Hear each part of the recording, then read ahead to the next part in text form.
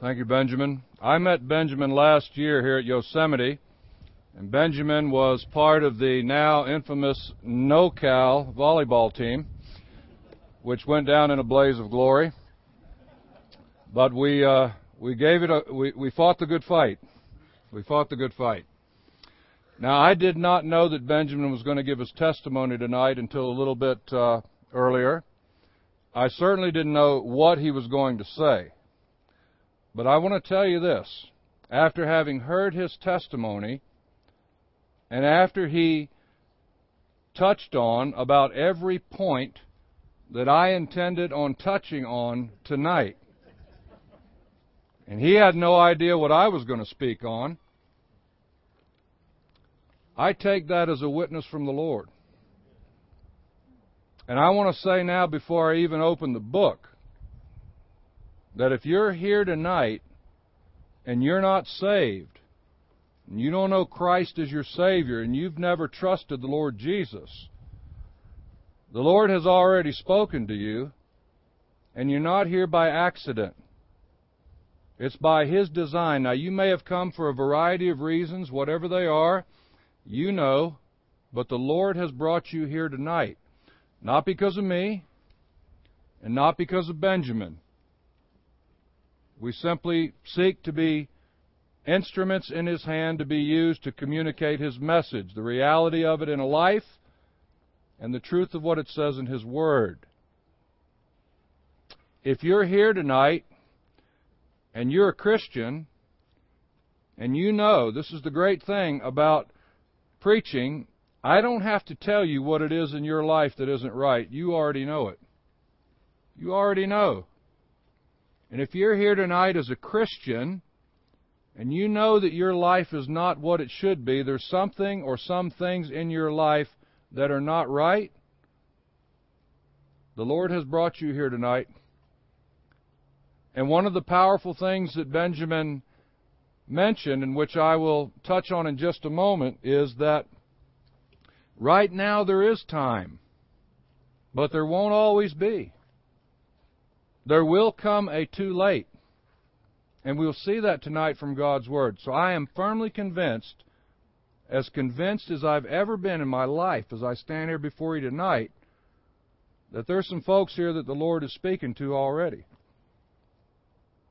And so I encourage you, whatever it is in your life, if it's for salvation or if your life, you're not following what God's Word says,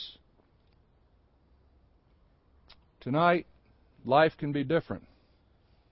It can be different. Now, if you have your Bible and you'd like to follow along, you know that we're in the book of Proverbs. And I haven't gotten out of chapter 1 yet. And we're not going to probably get out of chapter 1 tonight. We're going to spend a little bit of time in chapter 1. Proverbs in chapter 1.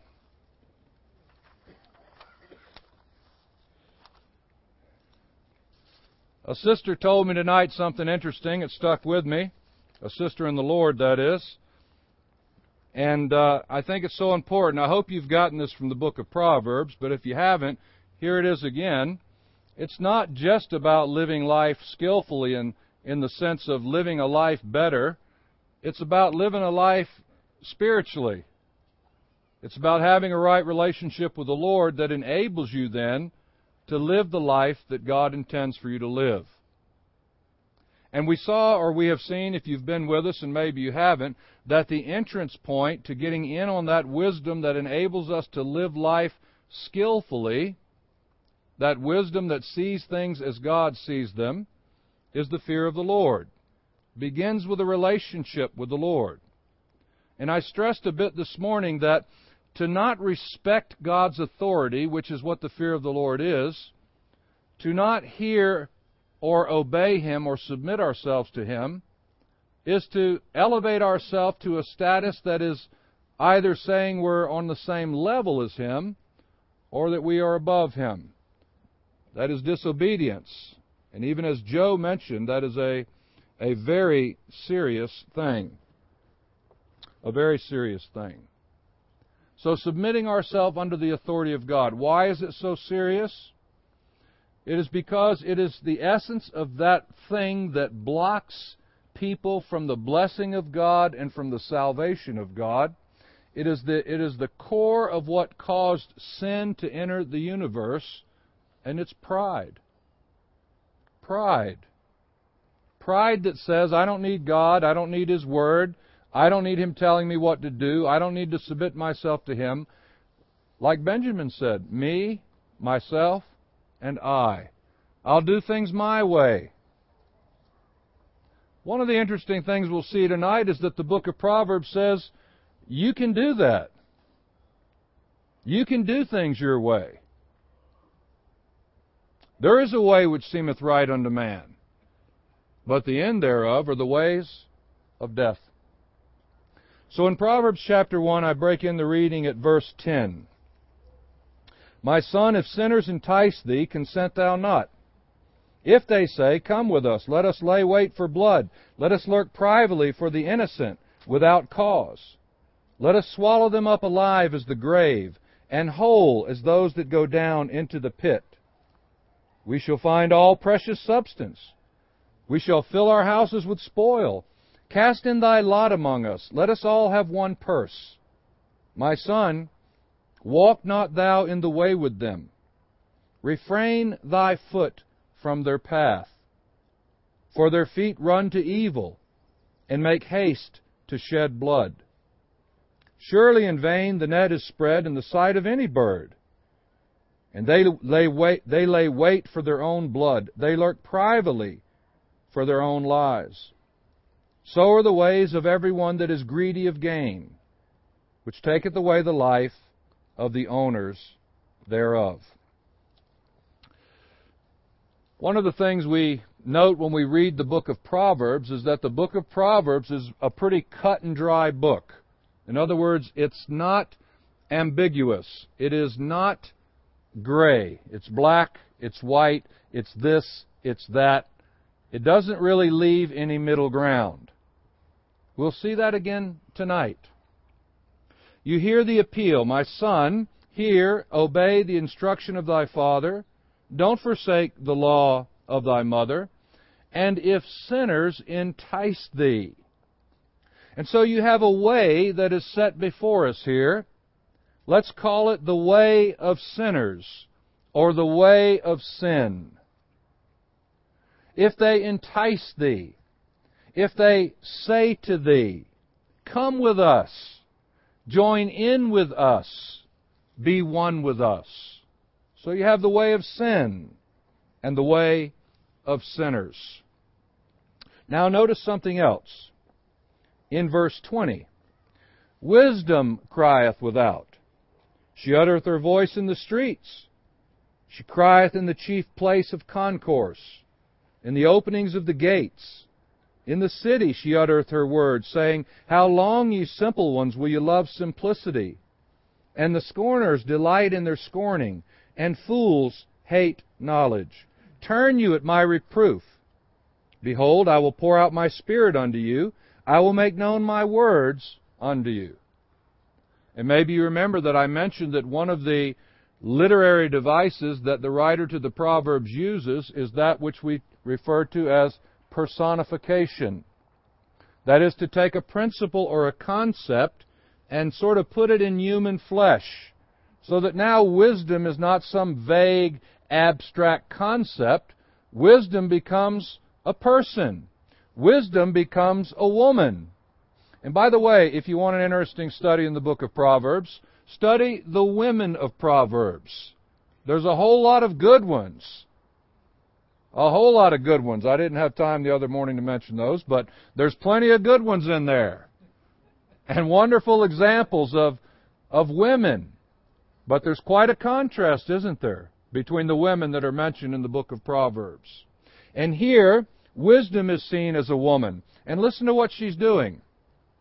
She's crying without. She's shouting out. She's saying, as she utters her voice, how long, you simple ones, will you love simplicity?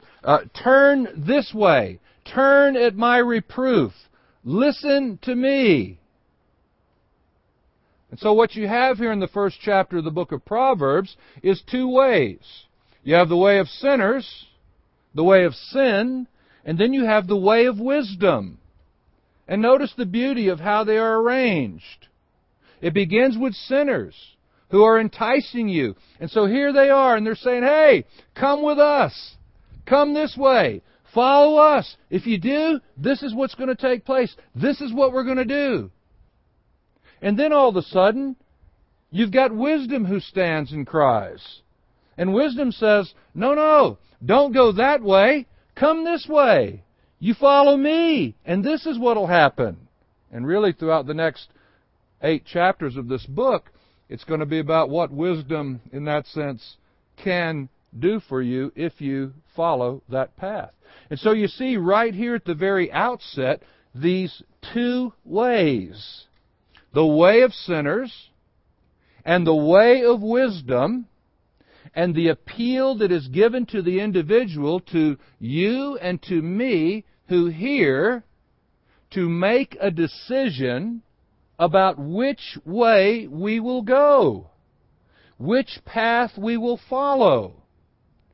You see, every path you follow will take you somewhere. But you better know where it's going to take you. And you better know what the end result is going to be. Because it could be disastrous. Or it could be a path of blessing. And how beautiful it is at the very outset that the Lord says, as all of these temptations and enticements are there, and sin is seeking to draw you in and get you into its clutches, that wisdom stands up and cries, no, come this way. And the decision is yours as to which way you will go. You look briefly at what we find in verses 11 down to verse 19, and it says something about the way of sin. The way of sin is attractive. My son, if sinners entice you. Now, if there was no attraction to sin, if there was nothing in it, nobody would go for it. But that's not reality, is it? There is what the Bible calls the pleasures of sin. Now, some of you have heard my testimony before, and I won't go into all the details of it tonight, or even much of it, except to say this, that as a young man, when I gave myself over a lifestyle not unlike what Benjamin's was, but unfortunately, most likely much worse, not that that's here or there, I'm not here to trade war stories, except to say people used to ask me later, and sometimes they still do, why did you do drugs? Why did you live the way you lived? Why did you get yourself involved with illegal drugs to that point that it caused you to be involved in criminal activity and all the rest of it? Why did you do the drugs? My answer was simple. It wasn't some deep psychotic reason, some neurosis deep within my psyche that I had. You know why I did drugs? I liked them. It was simple. I liked them. It sounds crazy, I know. I liked the way they make me feel. I liked what they did to me at first. And somewhere you move, unfortunately, if you're in it long enough, from the point to where you're doing something because you like it, to you're doing something because you can't get out of it. It's a trap. You know, we use a term, there is a term that's used in courts. T-Rod, you'd know this one. It's called entrapment, isn't it? And boy, that's an argument lawyers will throw at you. Entrapment. Listen, there's got to be something there to entrap, doesn't there? There's some things that won't tempt people, but there's something there that will attract people. And it is a fine line between entrapment, as we're told. But listen, in order to entrap, you got to use the right bait. If I go fishing with these guys this week, I'm not going to get one of those giant marshmallows like we had at the youth meeting. They're the biggest marshmallows. I mean, those are Yosemite marshmallows, okay? They're like El Capitan of marshmallows. They're gigantic. I'm not going to put one of those on those little hooks with the sewing thread, you know, that we fish for with the trout. and throw it out there and try to catch something. I mean, I can do that. You got to have bait that the fish are attracted to. Listen, we've got an enemy of our souls. He knows just what it is that will entice you. Because what entices me is not necessarily what entices you. And what entices some of you is different totally. It would have no pull or no draw on me whatsoever. But he's got a wide array of things that are out there to draw you in. But it's interesting, isn't it, that the way of sin, it is enticing.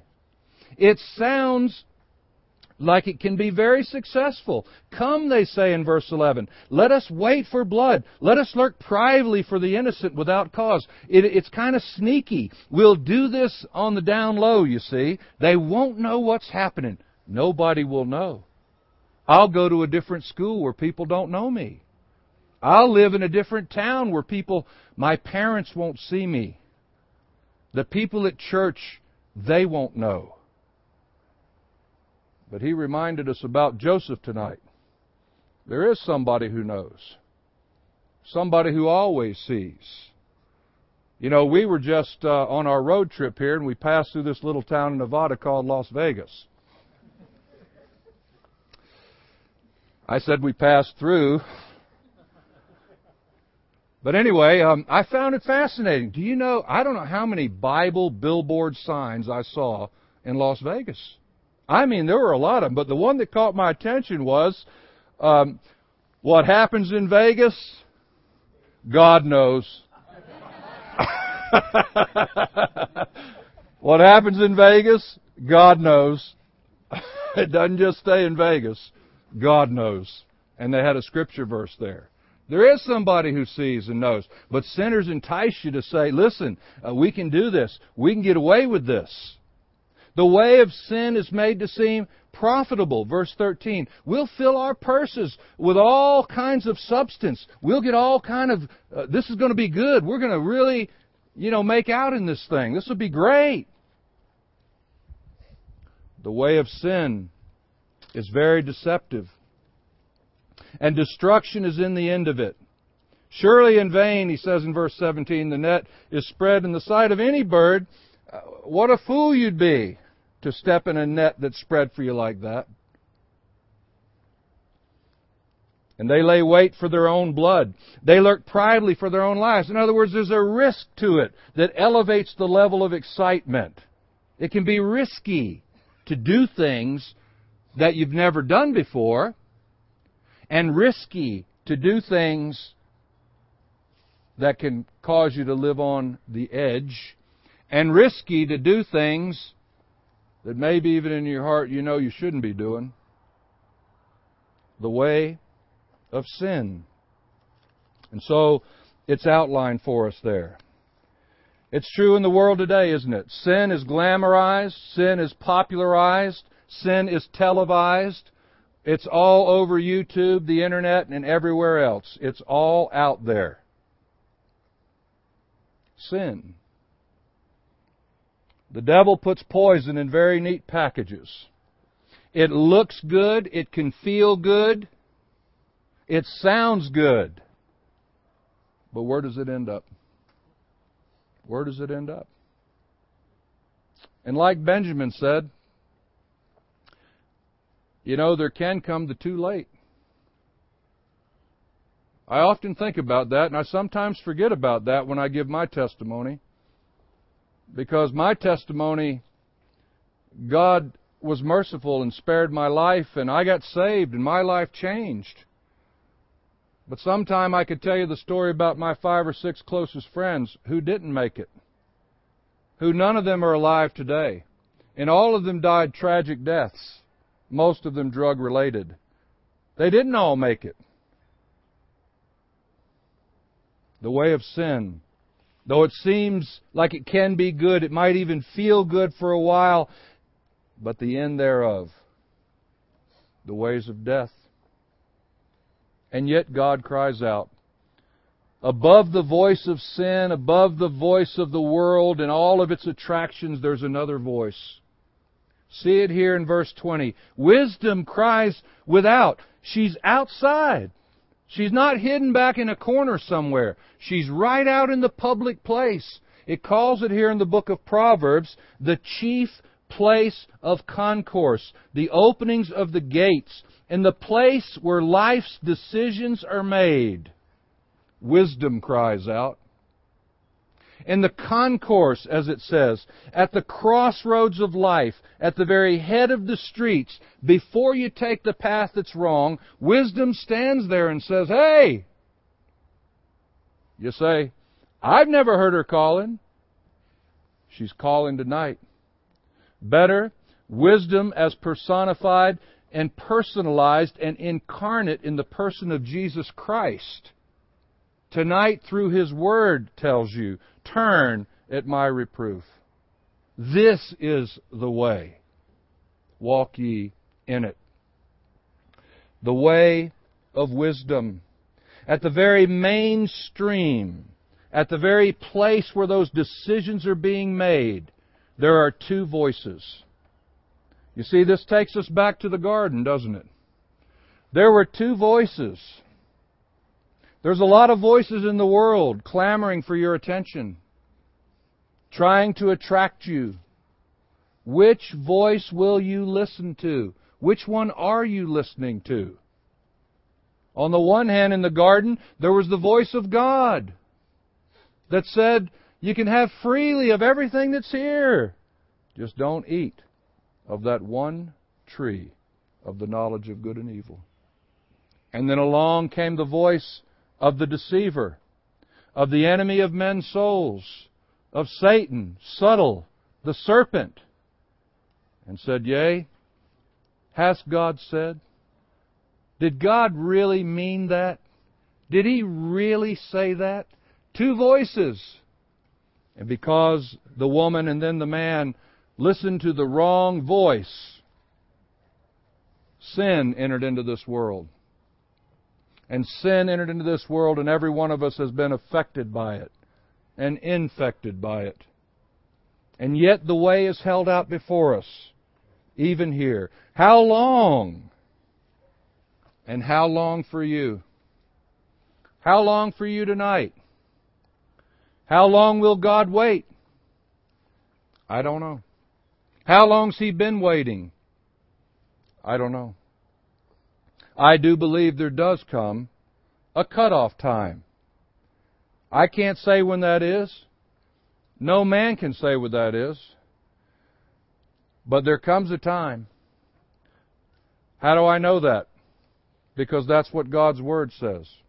I want you to notice what the next part of this passage says. Verse 24. Because I have called, and you have refused. I have stretched out my hand, and no man regarded. But you have set at naught all my counsel, and would none of my reproof. I also will laugh at your calamity. I will mock when your fear cometh. When your fear cometh as desolation, and your destruction cometh as a whirlwind, when distress and anguish cometh upon you, then shall they call upon me, but I will not answer. They shall seek me early, but they shall not find me, for that they hated knowledge, and did not choose the fear of the Lord. They would none of my counsel, they despised all of my reproof. Therefore shall they eat of the fruit of their own way, and be filled with their own devices. For the turning away of the simple shall slay them, and the prosperity of fools shall destroy them. But whoso hearkeneth unto me shall dwell safely, and I shall be quiet from fear of evil. How long? Because I have called, and I have stretched out my hand, and no man regarded, I will laugh at your calamity. You know, several times in the Bible it's said that God laughs. And I don't mean this in a trite way. It is never funny. He that sitteth in the heavens shall laugh. He shall have them in derision. It is when God breaks forth in His judgment And here's a principle that we find here. Again, this thing of personification is a very powerful device because it personalizes it. Imagine now that God is calling and you refuse. He says, I've stretched out my hand and you didn't regard. God takes rejection personally. Personally. And in the bringing forth of the gospel of Jesus Christ, it's not an issue about you and me. It's not an issue about you and Benjamin or anybody else here. This is about you and God. This is not just about you refusing what some man at Yosemite had to say.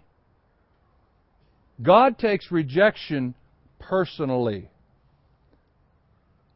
He called. You wouldn't answer. He counseled. You wouldn't listen. He says, there'll come a time when I will laugh at your calamity. I will mock when your fear cometh. Your fear cometh as desolation. Your destruction cometh as a whirlwind, and distress and anguish will come upon you. And then listen to what he says. Then shall they call upon me, but I will not answer. Then shall they call upon me and seek me early. They will not find me, because they despised my reproof, and they would not have my counsel. Now that's powerful. That's serious. That God says ultimately there will come a time when I have called. You know, the young folks the other night, we got together and they asked a few questions, and they were good questions. We saw it as best as we could to answer them from the Word of God. And one of the questions had to do about God's judgment. And one of the principles that you find true in God's Word is that God's judgment never falls on anybody without them having first had knowledge. He never arbitrarily just picks people who don't know, have never heard, and pours His wrath out upon them. The fact of His wrath and the fact of His judgment implies prior knowledge. For God only judges, as we find in the book of Romans, those that are not sinners, just sinners, but those that are guilty. Guilty. There's a big difference in just being a sinner and being guilty. Now, He'll move to show us in the gospel, according to Romans chapter 3 and verse 19, that all the world is guilty before God. That there is no defense. You have no defense to offer. But it is guilt, which is different than just sin. Here's the fact of Scripture. Every one of us born into this world is a sinner. We are affected by what happened to Adam, and it has been passed on to every person who comes into this world. The evidence? You know what the death rate is? 100%. 100%.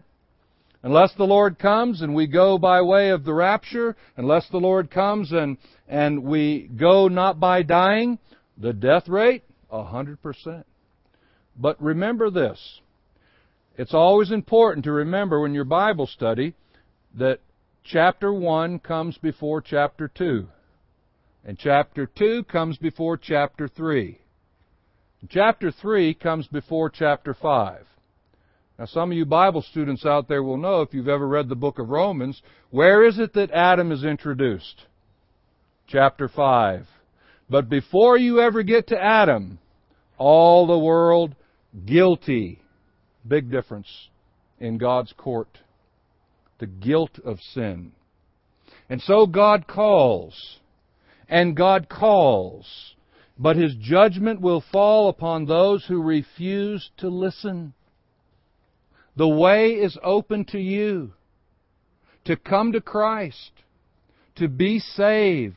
Today is the day of salvation. Now is the accepted time. And one thing that the book of Proverbs will tell us a little later on in the book, in this very book, is that boast not thyself of tomorrow, for thou knowest not what a day may bring forth. You are not guaranteed tomorrow. You're not guaranteed the rest of tonight. The only guarantee you have is the very breath you're taking in right now, and God holds that in His hand. And He can cut it off at whatsoever time He sees fit. And if you're here tonight, you'll never be able to face God and say, I didn't know. Why didn't somebody tell me? Why didn't somebody warn me? Why didn't somebody show me? Because God, all He'd have to do besides the rest of your life is point to this very night. The night when you sat and listened about the two ways. The way of sin and where it'll take you. And the way of wisdom is found in Christ, in His salvation, and what Jesus Christ has done on the cross of Calvary. You see, really, when we sum up what it is that God has to say to us, in a sense, we can say that He said what He wants to say to us at the cross of Calvary, hasn't He? There we read the heart of God. There we read the love of God. There we read the condition of mankind. If that's what it took to save us, how much of a sinner must I have been? And God loved me, even me, that Christ would die and give Himself for me, a sinner like me. And now I want to say, forget it, I'm not interested?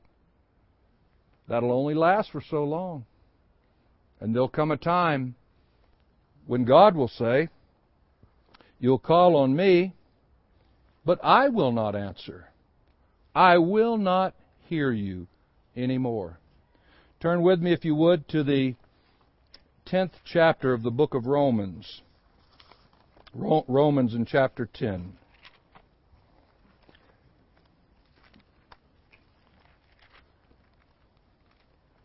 Romans in chapter 10. It is an amazing chapter for a number of reasons.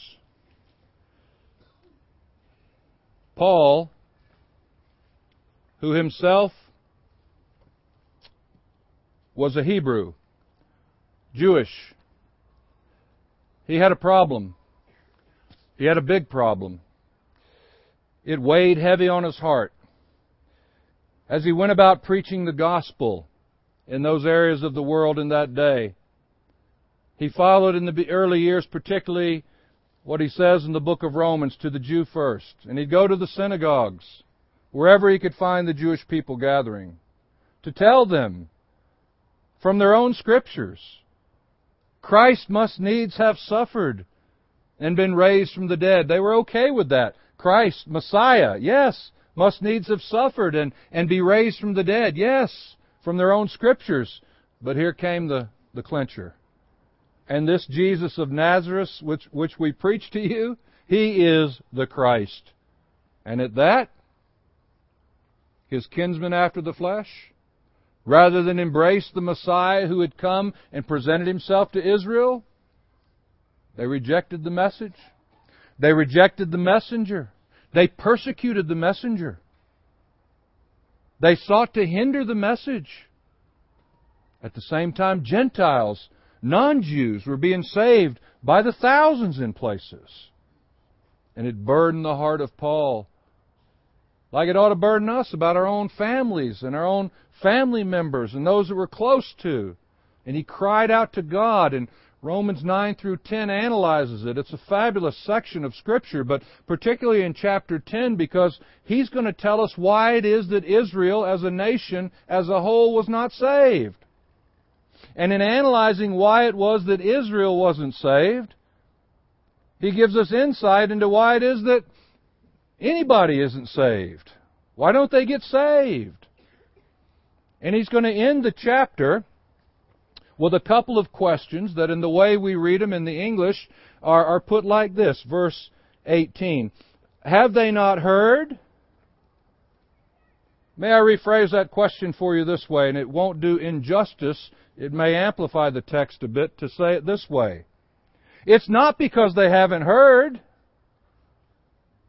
They did hear. Oh, they heard. Christ Himself stood among them. They heard the very Son of God Himself speak to them.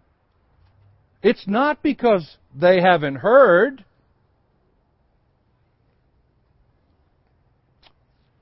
Well, maybe in verse 19, it's because they didn't know. Oh, they knew. They could have known it from their own Scriptures. Listen to what he says in verse 21. But to Israel he saith, all day long I have stretched forth my hands unto a disobedient and a gainsaying people. Listen to the language. This is the Almighty who says to Israel as a nation, I have stretched forth my hands. Listen, I have 5 wonderful grandchildren and 1 on the way. And I could spend a few hours telling you about them. But you know, I love it when those little grandchildren, like my children used to do, I stretch out my hands, and those little ones, they come running. Now, when I stretch out my hands for that little grandchild, do you think I mean it? Do you think I mean that when that child comes, I'm going to pick him up and hold him? Think of it now in the language of the Almighty, who says to Israel, all day long I've stretched out my hands in that gesture to say, come, you can come. God meant it. It was sincere. And they refused, stiffened their necks, and turned their backs. And blindness in part set in the nation of Israel. And it's an analysis given by the Spirit of God as to why that nation as a whole was not saved. They missed God's righteousness by seeking to establish their own righteousness. And yet, I want us to think about that last verse.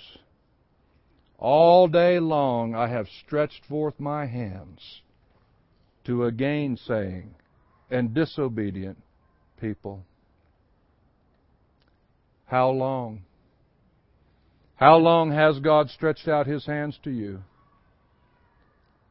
And how long will He? I don't have the answer for that. But I want to tell you, there will come a time when there will be a cutoff. I don't know when it is. Only God knows. But you don't have to go that far to find out. Wisdom cries. The Son of God cries. Turn you at my reproof. And tonight can be that night. Tonight can be the night when you come, right where you're sitting. You don't have to do a thing. It's all been done by what Christ has done on the cross of Calvary.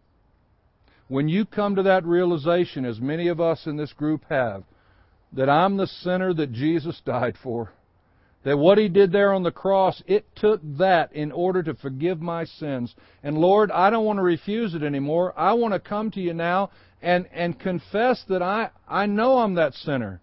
And it took the death of Christ, but I want to receive Your Son. I want to believe on the Lord Jesus. I want to be saved. You can do that right where you're sitting. Right now, you can do that. And again, if you're here and you're a believer in Christ, and you know there's things in your life that are not right, you know, your life can change. The way of sin seems so appealing, seems so enticing and so attractive. But oh, I tell you what wisdom has to offer, what Christ has to offer. Benjamin reminded us of something else. The thief has come to steal and to kill. And in the end, that's what sin will do. It'll rob you of life and youth and wealth. It'll rob you of happiness and health. It'll rob you of eternity and God's best for you. Sin will. But Christ won't. Sin takes, Christ gives. So tonight, whatever your spiritual need is, I'm getting ready to close in prayer. After I close, I know folks like to visit and all that, and that's all well and good, but maybe you could do your visiting as you walk back to where you're going. Just maybe that would be the best thing to do. And I'm going to be here, and Dave and Doug will be here, and Gary and Joe, maybe if you'd stay a few minutes. If there's folks here that have spiritual things they want to discuss, we'd like to give opportunity for that. So let's just look to the Lord in a word of prayer. Father, we thank You for the Lord Jesus Christ. Oh God, we thank You that there's a salvation that's available for us right now where we're sitting. And to that person who's sitting there struggling in their own mind and heart tonight, Lord, we pray they wouldn't wait any longer. Now's the time. They can come to Christ. They can be saved right now where they're sitting. And for any here who are believers in Christ, but their life isn't right, there's things there, Lord, You know what they are. They know what they are. Tonight, Lord, will they turn? Will they make that crucial decision to no longer follow in that way and do their own thing, but to follow Christ, who never takes but gives?